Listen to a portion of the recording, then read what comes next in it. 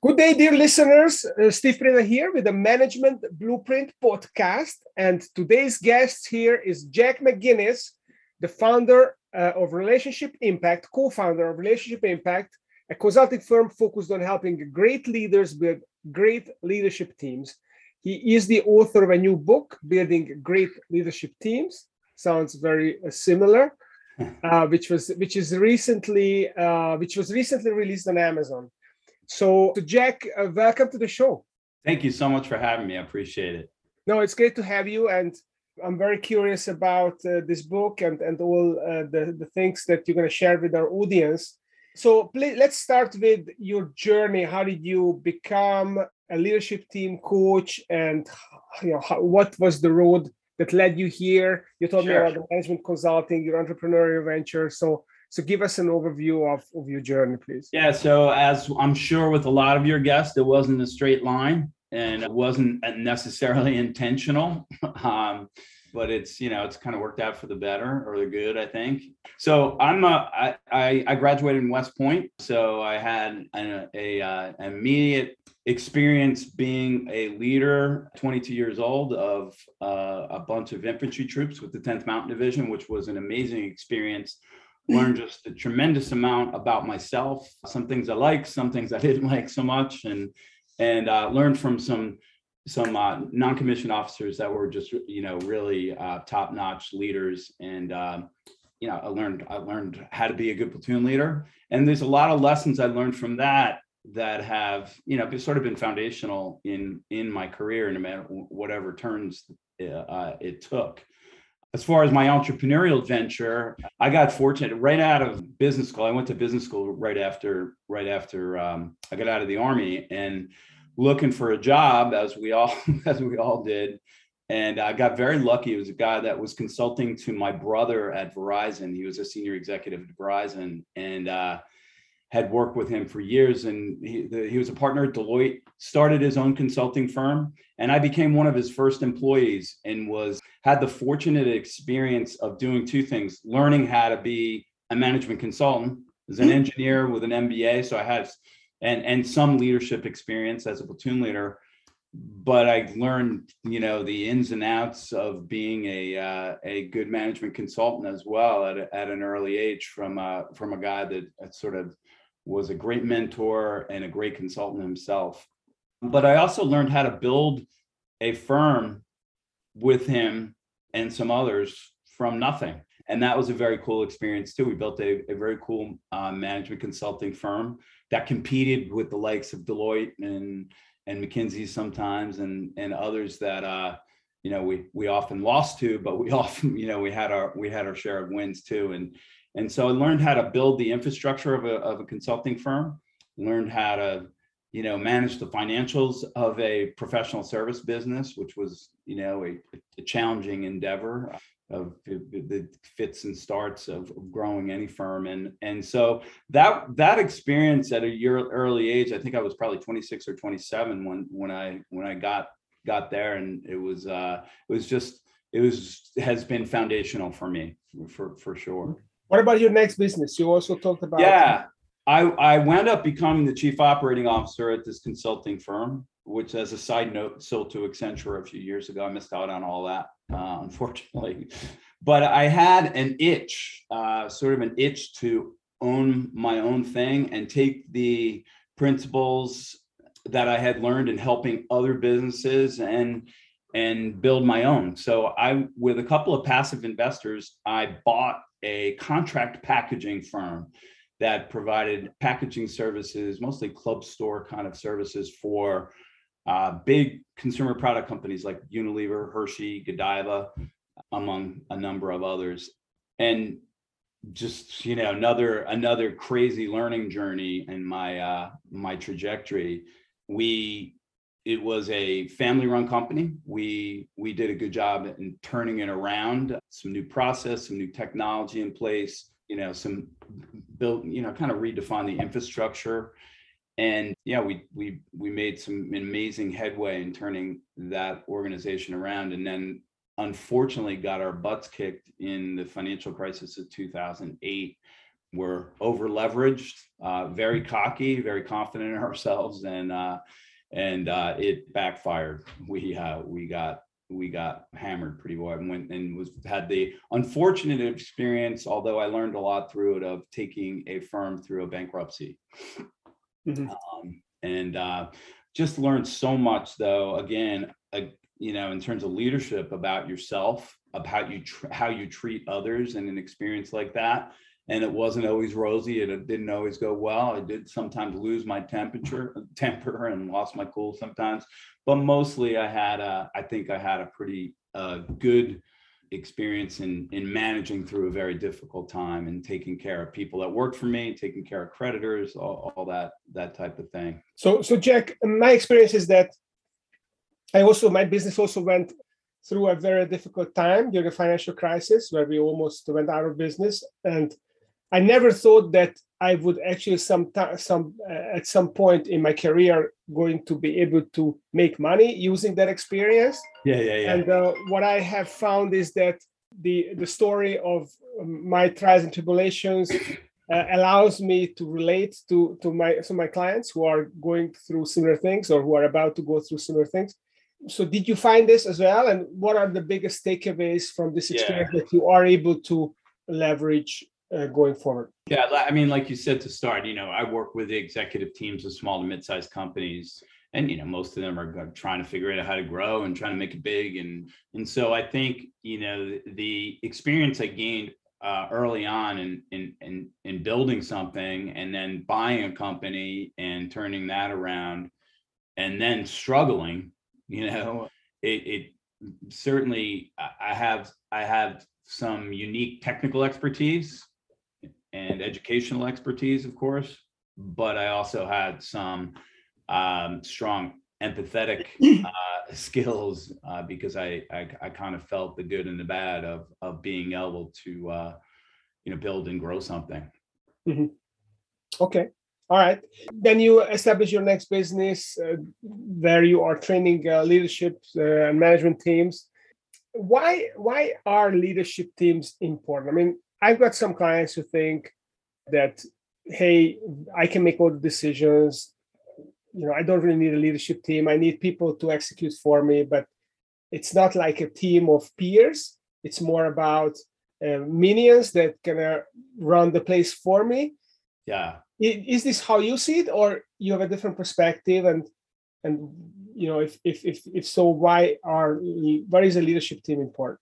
Well, I think leadership teams are critical to, obviously, this is the hammer I have, right? So I believe in it strongly. I think what we see is that leadership teams are critical to both the health and the productivity of their organizations, and the balance that a CEO, and by default her or his leadership team, has to manage is that productivity and that health balance, right? It's not easy, and it's never perfect, but those leadership teams that are pretty good at it, both managing performance and health and the culture of the organizations, have what we've seen is an ability to accelerate their growth and their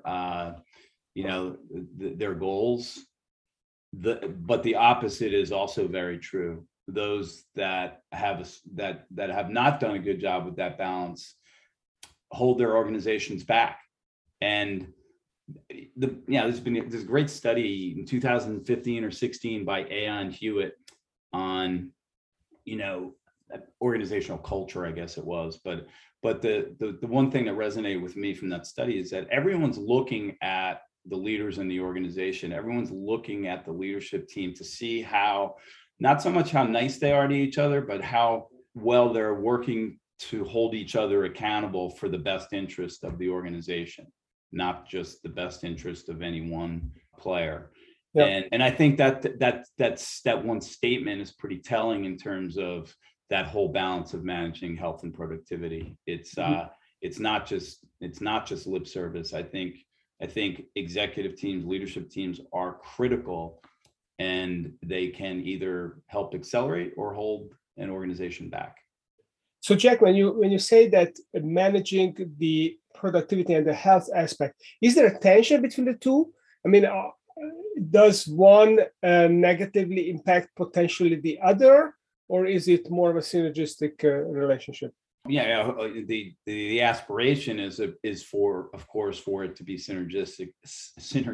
But I think, there's definitely tension. There's tension between, we got to grow, we got to hit the results, we got to, and look, I've run two companies now as a COO and a CEO, and I get that tension. I feel it, right? The challenge is if you don't create an environment where people want to be, that has a it can get out of whack. Look, there's some great examples out there of really somewhat toxic organizations being very, very successful with toxic leadership, but I think those are anomalies in my humble opinion. But yeah, no, I agree. Haven't done the research on it, but Right. That's my opinion. I have heard of organizations that are toxic but still productive.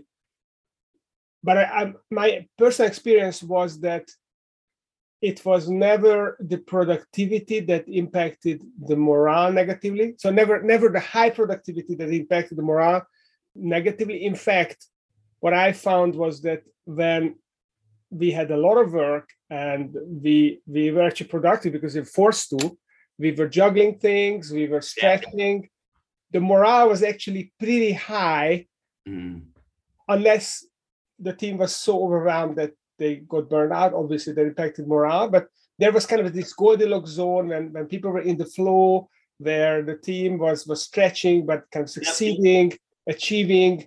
And when we had less work, it was also kind of management consulting business that I ran. And there was the impact of low morale. People got bored, and then they started, doing stuff that was not relevant, or was getting frustrated about things that really were not a big deal. Right. So I wonder if the tension, how that manifests in your view.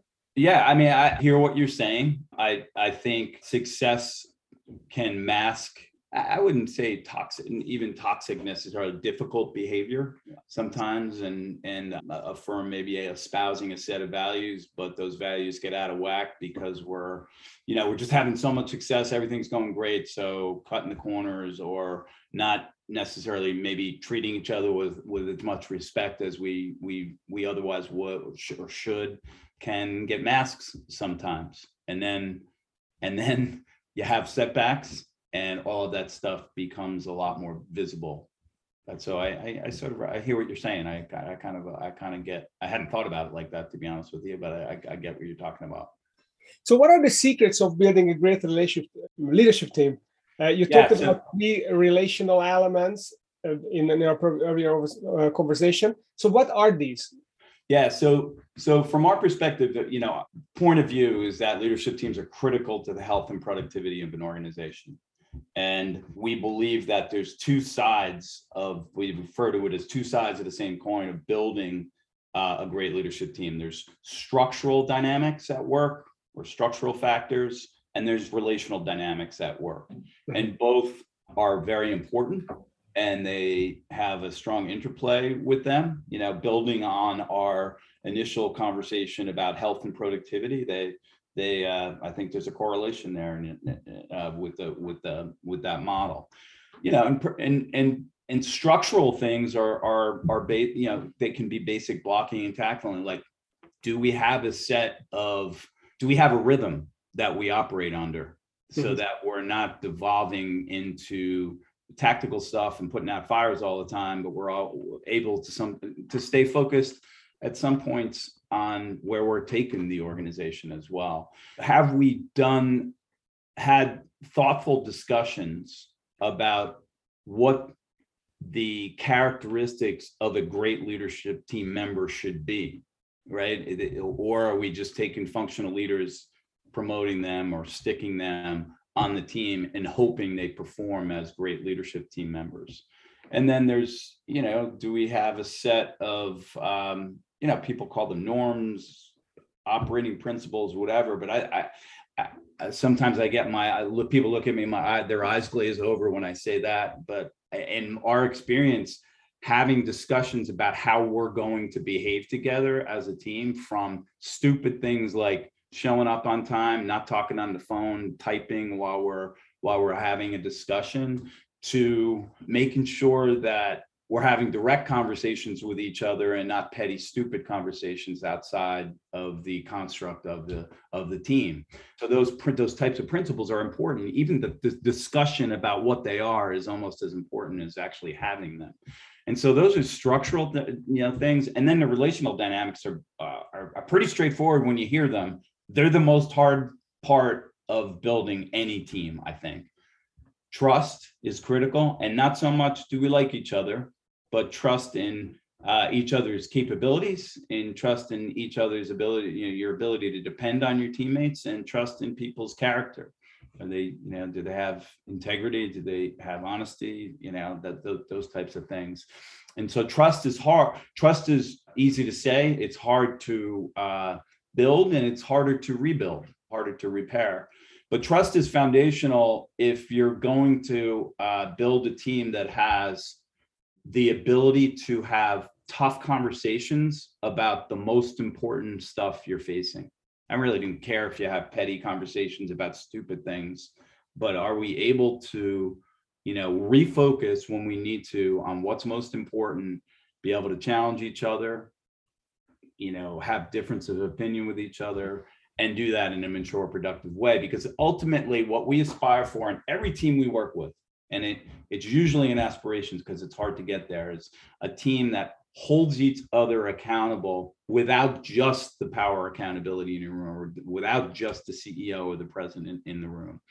And that's hard to get to. We haven't seen a lot of teams like that necessarily, but that's the aspiration. And I say, and there's strong interplay between relational dynamics and structural foundations, right? If you have bad structure, it can lead to some bad relational dynamics.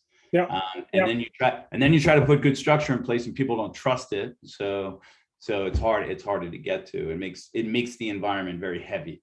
So those sets of factors are very, very fundamental for the work that we do with the leadership teams we work with. Yeah, it reminds me of Winston Churchill was involved when the Parliament building was rebuilt after the Second World War, and he made the comment that we build our houses and our houses build us. So basically, you create the structure which then will impact how you show up. I'm going to steal that, Steve. I like that one. That one. So what you described, Jack, this I call it peer accountability, where it's not the boss that is the holding you accountable. Yeah. And it's easy to not be accountable, because when it's a bilateral relationship, you can always come up with an excuse, and excuses are really difficult to refute. But then you have a peer group where people are holding each other accountable, then all the excuses become meaningless, because anyone can come up with an excuse. They fall away, right. And there is just a pure thing. Are you pulling the card? Are you showing up? Are you doing it for the team, or you're letting everyone down? Right. So let me ask you, Jack, how do you achieve that? How do you create the trust? It's easy to say, but it's hard to do. I mean, is it about the technique? Is it about the philosophy? Is it both? What do you do to create the trust, or what do you advise CEOs to create the trust? Sure. So first, most of the teams we work with were brought in to help repair some level of dysfunction. Mm-hmm. At the root of the dysfunction is oftentimes a feeling of mistrust. It's not always mistrust necessarily, but it's a feeling of mistrust. We sometimes get to work with new teams that are coming together, and so in either case, while attacked a little bit differently, there's a few things that are very, very important. And again, they sound simple, And sometimes, and some people might even say they sound a little flaky, but they're not. Getting to know each other at a couple levels deep of intimacy, I guess is a word. And what that means is at a first level, it's, do I understand where my teammates are coming from? How they see the world and how I see it, and what's similarities and differences there? Because what we see oftentimes is people point to mistrust, and it's not really mistrust. It's really, they do stuff differently, or they approach things differently than I do. So therefore, that doesn't really make a lot of sense to me. So they must be doing something wrong. And it's not necessarily that thought process that's a linear, but it's kind of what builds up in folks' heads. Yeah. And it really does get in the way. So and there's lots of sophisticated and simple ways of attacking. How do we get to know each other's strengths and weaknesses and motivations, right? There's lots of psychometric instruments that you can use. There's some simple dialogue that we try to force that, is based on the sort of the theory behind those psychometric instruments, but really using them as a vehicle for people to get to know each other a little bit better is really important. I think it's foundational. And the other thing is spending time with folks out, and I'm not talking about just going out to drinks and all that kind of stuff. Those team building kind of things are fine, but I'm really talking about getting to know people in how they work and how they approach what their part of the world is in the organization. I think is really important. So spending time as teammates, individually and collectively, is important. And I often get pushback. I'm like, well, how do you do that? Look, just schedule. Go ask, and go sit down. And you don't really have to like the other person or like their approach, but you really do need, it's part of your job to find out. Yeah, it definitely is. So, I think trust is really important, and those are some sort of tactics to get to the root of trust, for sure. I mean, I agree with you. My experience is really important for people that spend time with each other. And during the pandemic, when everything was virtual, I think we have eroded some of the trust by virtue of just physically not being together. Yeah. And I recommend to my clients, and I'm pushing for in-person meetings, first of all. Secondly, I encourage them to perhaps fly in. Many of them are geographically dispersed. Fly in the night before and have dinner together. Use this quarterly meeting to make sure that you spend some quality time outside of the meeting room together, to build that camaraderie and that trust. Now, Jack, you talk about in your book, I've not read your book, but I read some part of it that you posted on your website. You talk about the importance of a good composition for the leadership team. So what does that look like? How do you intentionally compose a leadership team? So I think there's this sense that for a lot of the CEOs that we work with, that just bringing together a group of experienced technicians in their worlds, chief marketing officer, chief financial officer, head of sales, whatever, that have good experience, good performance track record, that are the functional lead for a business unit lead for a particular area. Just bringing those experienced and talented people together is good enough. And I dispute that heavily. I do think that, technicians are critical. You have to be good at your job. There has to be, capability of why you're the CFO. However, I think there's also some intangible things that are very important. First of all, as you rise the ranks in any organization, small one to a big one, the level of complexity increases, and your ability to be able to manage complexity, make complex assignments, tasks, issues, and simplify them for those around you. I think that's a fundamental. I know you as a management consultant would agree that, like, I tell any of the consultants that work for me, like, that's number one, you got to be able to do that, right? But as a leader, I think that's huge. I think the other thing that's really important, and again, it is somewhat intangible, is the innate ability to have foresight, to not just think about today's issues, and to be able to think about what's happening in my part of the world, the organization as a whole, and what potential, environmental things are coming that could have an impact, and what am I think, what are some of my thoughts on how to attack those things. And it's not so much like a strategic planning discussion. It's ability to think like that and help the team that you manage think like that as well.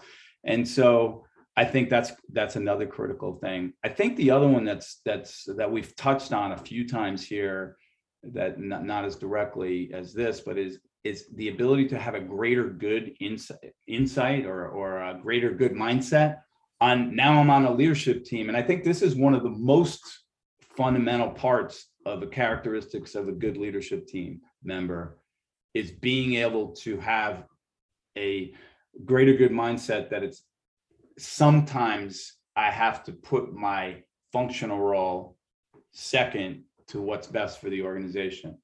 Again, I know that's hard. It's challenging, but those three things together are really critical. And I don't think people tend to spend enough time thinking about what is, because look, not everyone has those capabilities to start out. But if we have a sense of what needs to be developed in someone, and the expectations are there for folks to develop those capabilities, I think it's absolutely critical. Those characteristics, I think, are really, really important. Yeah. Sam Walton said that when they asked him what's the secret of success, and he said high expectations. So I agree with you. The setting the expectation, and it is challenging for people to say, okay, this is going to be our number one team. It's going to be the leadership team, and whatever we decide here, you then going to have to sell to your team on behalf of the leadership, because you represent the company, and we are working for the greater good of the business. And it's easy to be a leader in your own team when everyone is following you, and what you think is right is being followed. It's much harder in a leadership team where you're just one of five perhaps, and you may not get your way, and the ultimate decision may not be your idea, and your job is just to voice your concerns and engage in the discussion, and ultimately to support whatever decision is made, maybe by the CEO, and then to sell it and to represent that. It's a really tough thing. People are human beings getting their own way, and that's one way we see a lot. For sure. That's a great growth opportunity for most team members. I think it is. Sure. So what is the role of the CEO? Is the CEO just one of the five or four or six or however many, or do they have a specific role to play in creating the leadership team?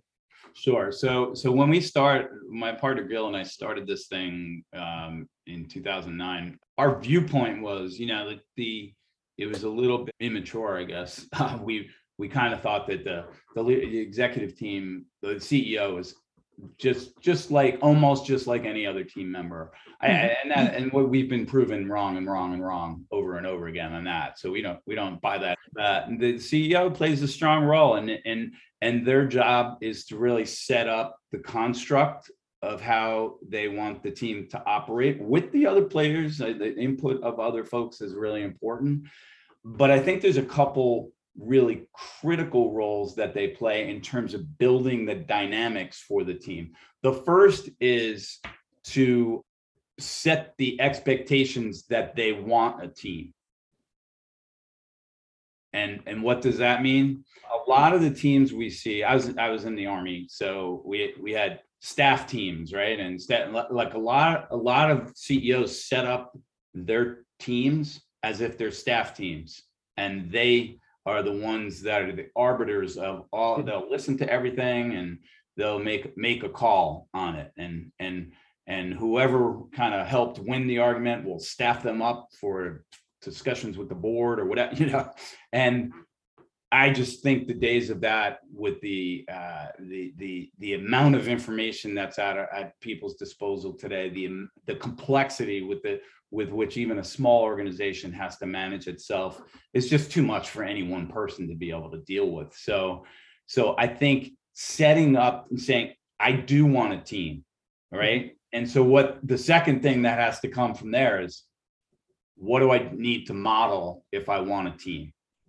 A couple things I need to model are not being the problem solver for everyone's gripes, right? And so when we see this all the time, is going to the CEO after a decision's been made and lobbying them for why that decision wasn't a good decision.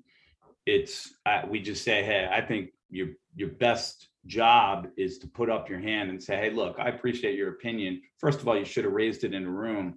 But next, I want you to go talk to the other folks about that, because that's what your job is to disagree, debate, argue, and help us collectively come to some decisions. So basically the CEO has to model the behavior that they are not solving everyone's problem.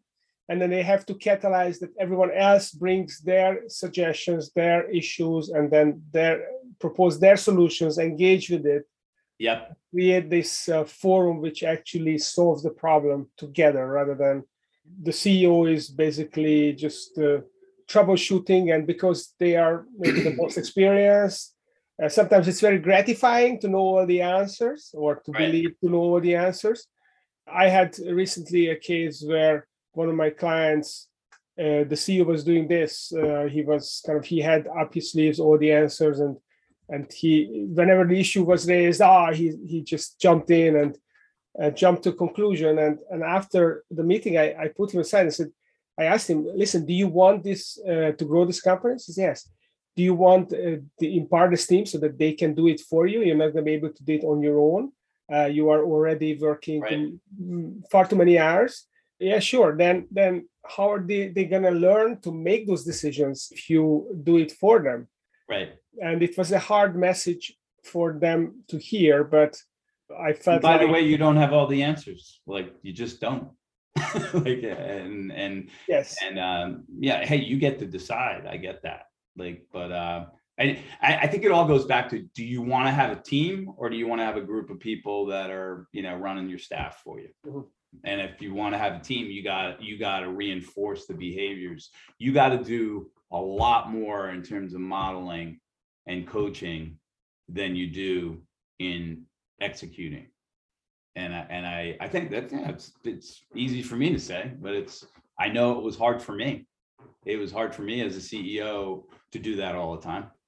It is hard. Basically, you're there to build up your team and to coach them, and that's your job number one. And to empower them. I always tell my clients that you want to grow this company by 5 times in the next 5 years, and guess what? Each of you will have to become 5 times more impactful in your job in order to achieve that. Because if you're not doing that, if the leadership team doesn't rise, then there's no room for anyone else to rise. That's you are getting a cap over the company, and then they suddenly realize that, wow, we have to grow, we have to delegate, we have to get out of our comfort zone. Yeah.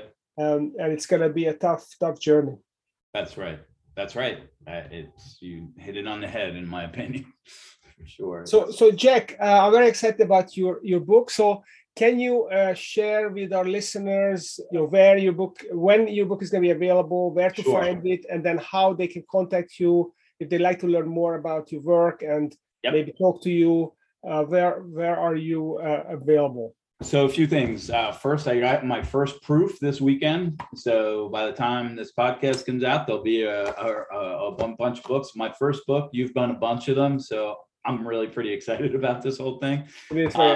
So it's the book website, greatleadershipteambook.com. It will be sold on Amazon to start. And then my website is relationship-impact.com. And of course, either one of those places are good places to contact me if you're interested in learning more about the book or getting a copy of the book. Okay. And you're also available on LinkedIn? I am. They'll be connected. Yes. So, Jack McGinnis. So Jack McGinnis, the co-founder of Relationship Impact and the author of Building Great Leadership Teams, coming out in a couple of weeks. By the time this podcast is out, it's going to be out, going to be available on Amazon. So definitely check it out. Jack, thank you very much for joining me today. It's very good and energizing discussion. And for those of you listening, if you enjoyed this podcast, please don't forget to rate and review and spread the word and stay tuned, because next week I'm going to bring another exciting entrepreneur who will share their secrets with you. Yeah, they're really interesting interviews. Not so much mine. I'm not suggesting that's the most interesting, but I've listened to a bunch of them, and I really gotten a lot out of them. Thank you, Jack. I will keep doing that. Thank you. And thank you for all of you. Have a great day.